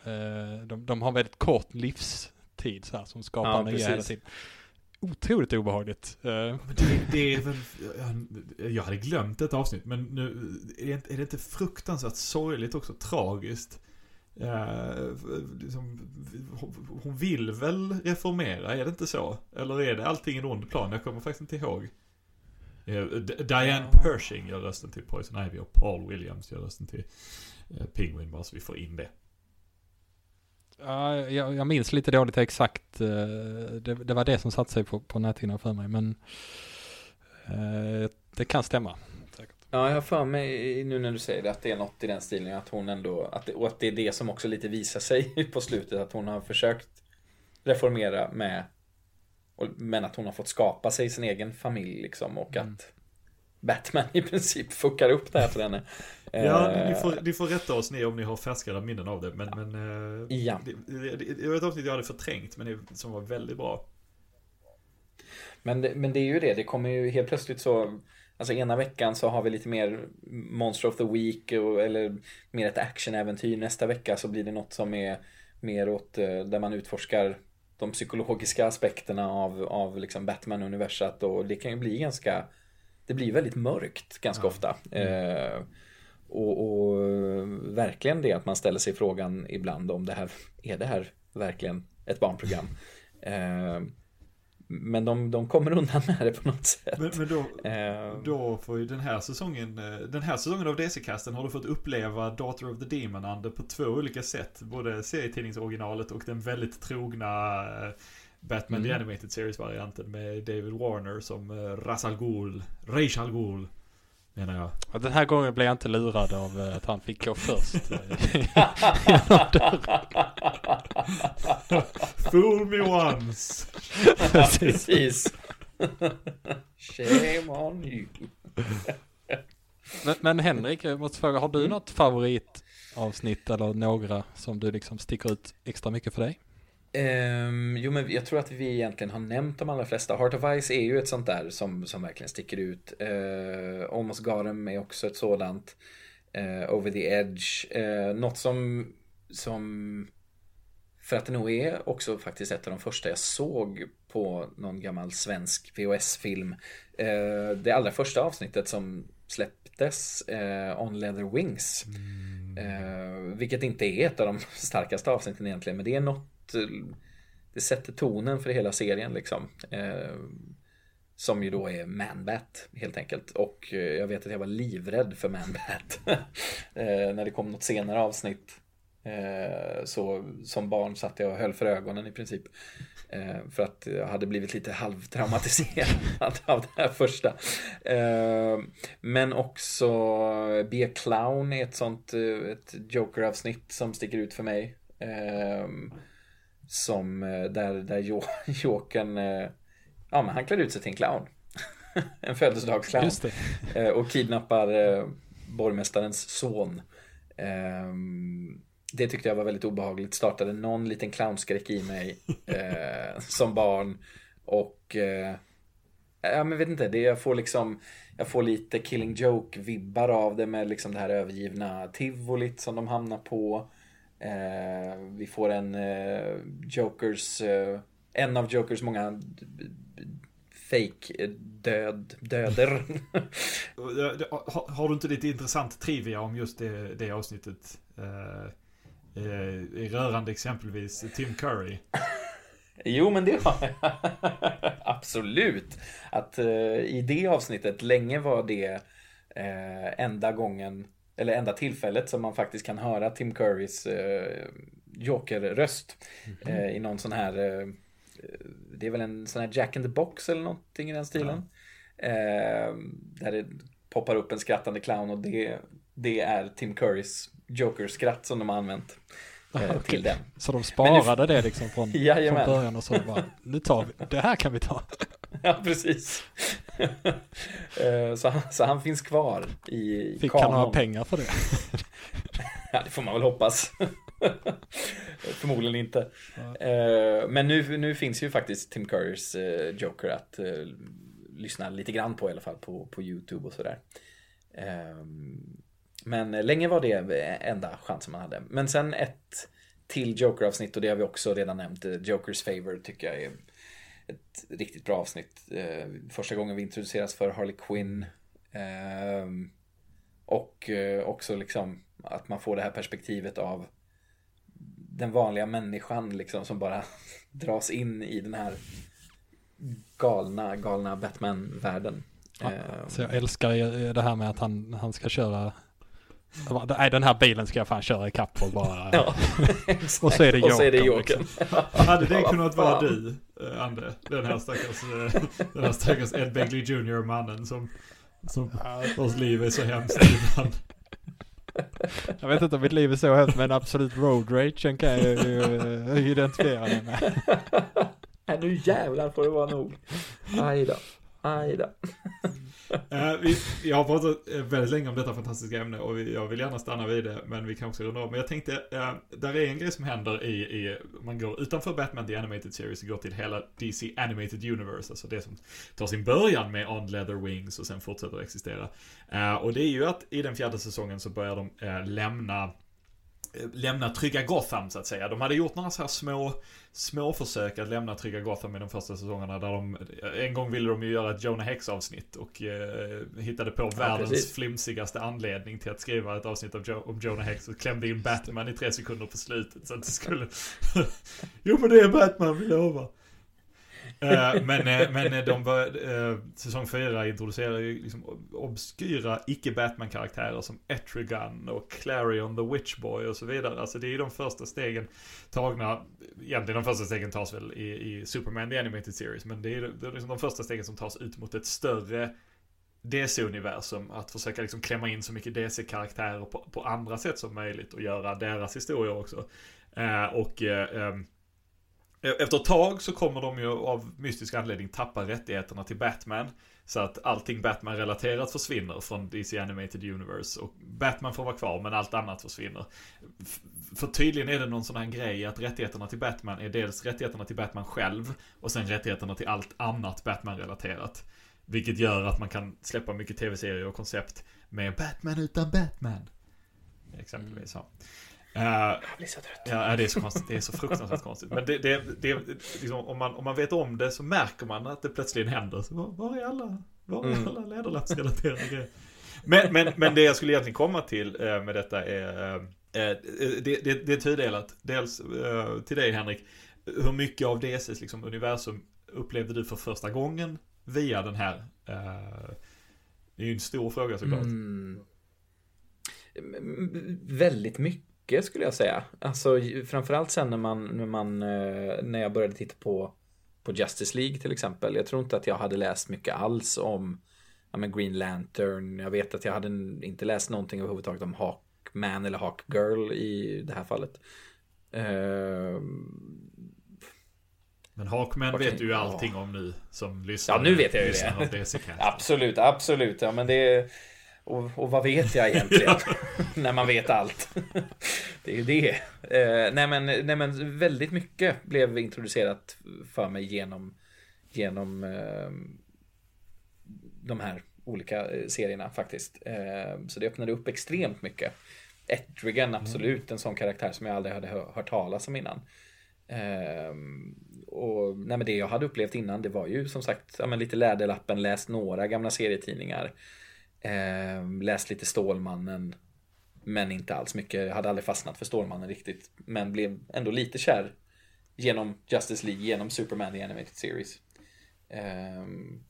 Så en stor del av mitt DC-intresse kom ju definitivt från det här. Det var det jag ville höra, kände jag.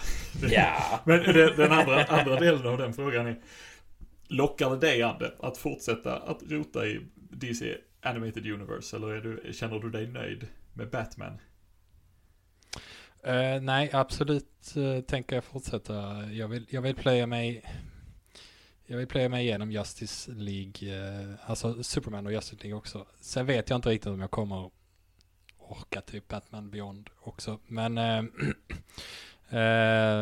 jag kommer köra på nu direkt, tror jag, med att bara fortsätta. Det är planen i alla fall. Man vet inte hur länge HBO Max kommer finnas, känner jag. Så att jag vill inte liksom skjuta upp det för länge heller. Jädra DC höll jag på att säga. Jag såg nog Batman Beyond i sin helhet en gång när det gick på svensk tv. Jag tror aldrig jag har sett om det igen efter det. The Return of the Joker har jag sett. Men jag fastnade inte riktigt för det. Däremot fastnade jag väldigt mycket för Justice League och ännu mer för det som blev Justice League Unlimited. Justice League Unlimited har 3 säsonger men slutar egentligen efter säsong 2. Säsong 3 är bara bonus. Alltså de var helt övertygade om att de inte skulle få en 3:e säsong. Så de avslutade allting. De knöt en stor rosett över DC Animated Universe, var liksom klara i och med sista avsnittet. Och så kom det från hög instans: ni får en säsong till! Och då satt de där story-människorna och bara okej, men då får vi göra alla de här idéerna som vi sa att det här är för dumt. För vi kommer inte få en säsong till efter 3. Så okej, vem gillar Seven Soldiers of Victory? För jag har en idé till ett avsnitt liksom. Det är det som sker i sista säsongen. Och det är ju bara för mig är det bara lycka. Liksom, det gör ingenting. Det hade kunnat sluta jättefint. Och jag ska verkligen inte spoila det. För hela den storylinen är helt magisk. Men det är gött att få en liten bonus extra säsong. Definitivt. Ja, men härligt. Ja, men vi får väl avsluta veckans ämne här. Det var otroligt trevligt att få prata Batman The Animated Series med er. Ande, innan vi går till nästa ämne som jag har ingen aning vad nästa del av programmet är, så jag ser fram emot att få reda på det. Men nu när vi faktiskt har en gäst och vi hade ett så nyhetstungt avsnitt förra veckan så skulle ni inte kunna ni två fundera på vars 2 liksom DC-karaktärer, vilka som helst, som ni skulle vilja se i Gun Safrans New DCU, alltså på film. Och då det kan ju vara Batman, men Batman får vi. Det är jag rätt säker på. Ja. Så det skulle kunna vara något annat. Så kan jag nämna, ni kan få säga 3 om ni vill, men för jag har sagt 3 nämligen. Okej. Ja. Jag kan säga min första så länge. Så kan Jag skulle vilja se Sandman, original Sandman, Wesley Dodds Sandman. Han har fått vara med både liksom i Smallville och skymta till i bakgrunden i Stargirl-serien, men på riktigt, alltså snyggt framfört liksom, med repliker, och inte bara för att dö inom de första 5 minuterna som tydligen är Wesley Dodds Sandmans jobb.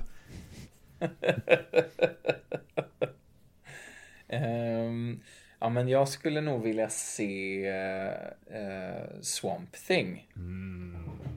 Men det kommer du ju få. Det får du. Ja, visst är det så. Swamp Thing står på slaten, men det gillar jag. Det vill jag också. Ska se om jag kan hitta något som inte är med på slaten. Ande, har du någon så länge? Jag menar, förutom The Fiddler och sånt, så ja, men en bra gjord Green Arrow hade varit kul. Ja, det är bra. Det är bra förslag. Det är mycket grönt.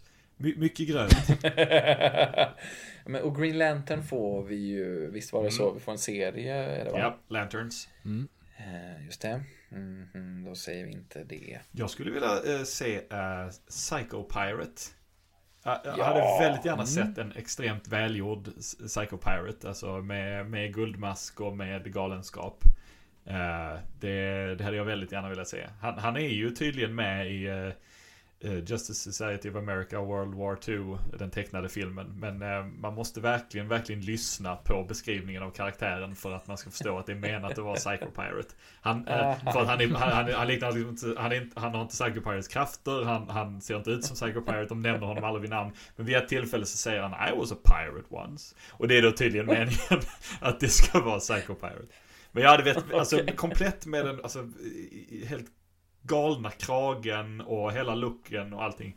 Det hade jag velat se. Jag tror att liksom, det hade kunnat gå att göra kufiskt och konstigt, men bra. Jag vill se Calendar Man. Ja, det hade varit fett. Kan du hända? Tänker du i New DCU eller i The Batman?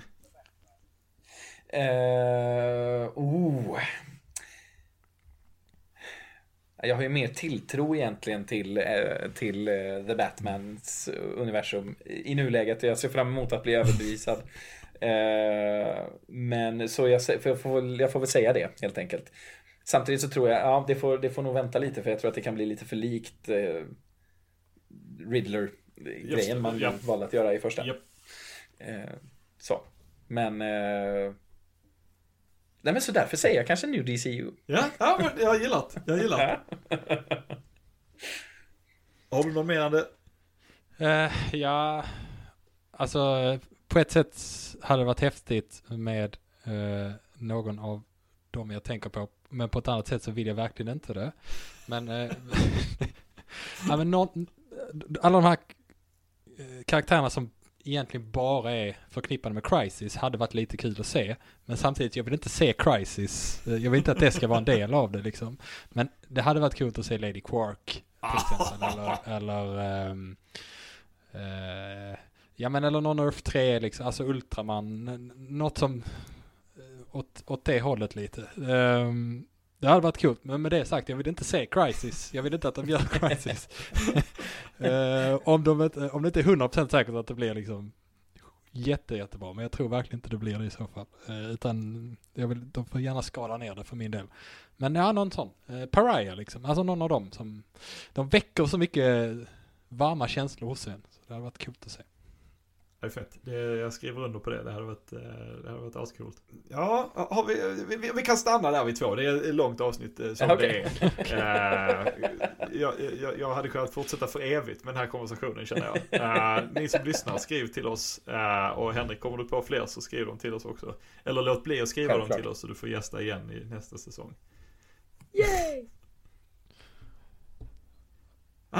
Ande, vad är det nu dags för? Ja, det är dags för... Du har väl någon jingle du gör nu för tiden här? Ja, men du måste ju säga det först, känner jag. Okej. Det är dags för Who's Who i Who's Who. Who's Who i Who's Who. Yes. Okay. Det var märkliga för varje gång. Det är alltså segmentet där vi väljer ett nummer mellan 1 och 1315 och så läser jag upp karaktären på den sidan i Who's Who-omnibussen, eller en av dem. Vi har 2 stycken nu så man får välja en bok också. Och sen så väljer vi in den karaktären i vårt superhjältelag. Och normalt sett så är det ju du, Jönsson, som väljer nummer, men i DC-castens stadgar så står det ju klart och tydligt att om det finns en gäst i avsnittet så är det denna som skola välja. Så det faller på dig, Henrik. Vilken ära. Men innan du väljer så står det också väldigt tydligt i stadgan att jag måste rabbla upp alla nuvarande medlemmar innan en ny medlem väljs in. Så då gör vi detta. De som har valts in hittills är då Earth 2 Batman, Sonar, Baron Winters, Gunner, Sarge, Pooch, Duo Damsel, Master Jailer, Abel, Vigilante, Kirke, Greyman, Time Trapper och nu senast var det Sergeant Rock. Så vi har ju ett väldigt militärt lag hittills. Och så ska jag också nämna att de huserar då i The Netherworld. Så ligger det till. Så du får börja med att välja först. Vill du ha Who's Who omnibus nummer 1 eller 2? Jag väljer nummer 2. 2. Och då får jag be om ett nummer. Ja, visst, och då väljer jag nummer 751. Då bläddrar jag här. Och jag bläddrar förbi Legion of Superheroes. Legion of Superheroes. Legion of Superheroes. Vixen. Oho. Jag tror jag kanske kom förbi Legion of Superheroes här. Angel and the Ape. Fan. Det blev det inte. Element Girl, inte den. Nej. Här är en sida som bara heter Flash Supporting Cast. Men på andra sidan, vad sa du? Sa 750 eller? Sa du? 751. 751. Ja, bra. Garin Beck. Ja! Någon som har talat kan du stava? Garin Beck. Garryn B-E-K. Uttalet Garin Beck vet jag inte om det stämmer. Legion. Alltså, det ser ju förskräckligt ut. Jag googlade. Jag måste också göra det. First Appearance Invasion nummer 1. Invasion? Vi kanske återkommer till den. Ja, och det är en av serierna som fanns på listan för Season of Crisis, men som klipptes bort. Så det är Keith Giffen och Bill Mantlo och Todd McFarlane som varit med och skapat, vilket nog förklarar hans märkliga hår. Japp. Står här att han är administratör vet inte vad det innebär helt. De är antingen, några bilder på de här. Antingen arkeologer, arkitekter eller administratörer. Förlåt, vad skulle du säga? A-yrken.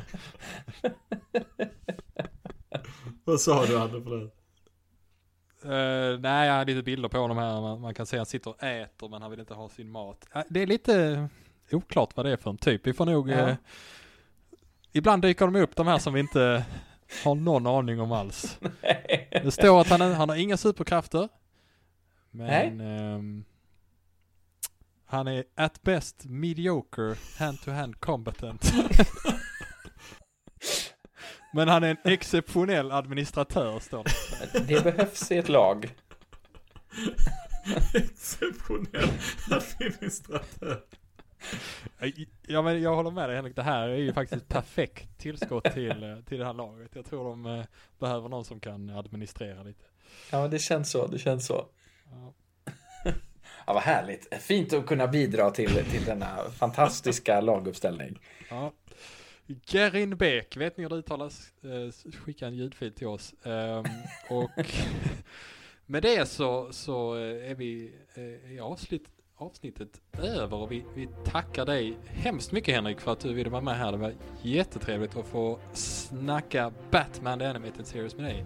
Ja, men tack ska ni ha, så himla trevligt, och tack för DC-casten, det är så jäkla roligt att lyssna på er. Ja, tack så mycket. Du får återkomma som gäst, tycker jag, i framtida säsonger. Du hade ju ett par ämnen du gärna ville snacka om när vi diskuterade ämnen, så det tror jag nog kommer finnas anledning. Det hoppas jag. Okej, då återstår det bara för oss att säga: vi ses, hörni, samma läderlappstid, samma läderlappsfeed. Hej då! Hej då! Beck.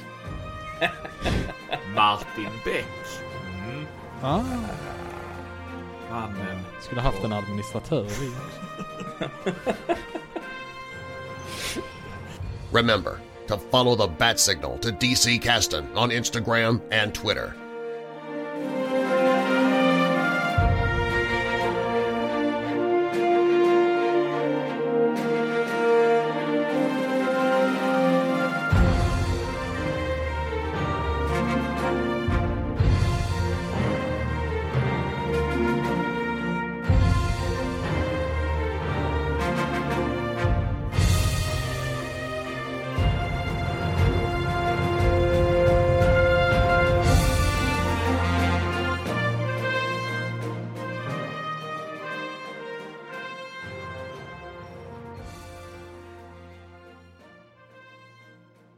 Ja, du är vår Gerin Beck, Adde. Okej. Tack. Medioker hand to hand.